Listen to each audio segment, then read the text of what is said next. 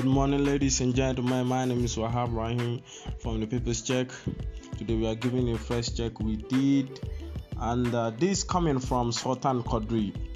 Non-payment of rents not reason for Embassy of Nigeria in Germany closure.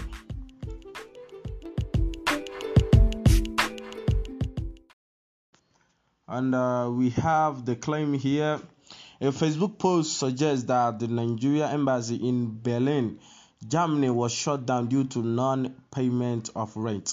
And with the full text, the embassy of Nigeria in Berlin announced the temporary suspension of its consular service for 2 weeks from Monday, March 9, 2020 to Sunday, March 22nd, 2020. The embassy gave the reason for the suspension as environmental sanitation of the sensory premises. It also announced that all those wishing to apply for passport or visa would only be attended to from Monday, 23rd March 2020. In less than a week to end the temporary suspension, the Embassy of Nigeria in Berlin has announced the indefinite suspension of its consular service due to the ongoing coronavirus crisis. The embassy had suspended its consular service on 9th March to complete ongoing environmental sanitation of the sensory premises and was scheduled to reopen on 23rd. The embassy proceeded to advise that its website should be regularly checked for its new opening date. The post suggests that Nigeria embassy in Berlin, Germany, was shut down through the non-payment of rent. It spread so fast that it prompted a statement from the embassy.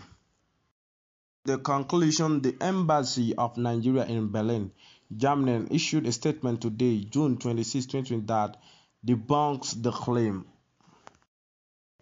And with the verification, in the statement released by the Embassy of Nigeria, Berlin, Germany, it asserted that the sensory building in Berlin is the property of the Federal Republic of Nigeria right from inception.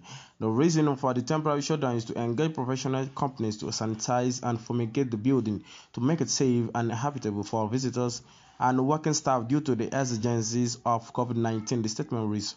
The embassy wishes to reassure all meaning Nigerians that the shutdown is in deep consideration of health and safety of staff and families visiting the mission, the embassy reassured.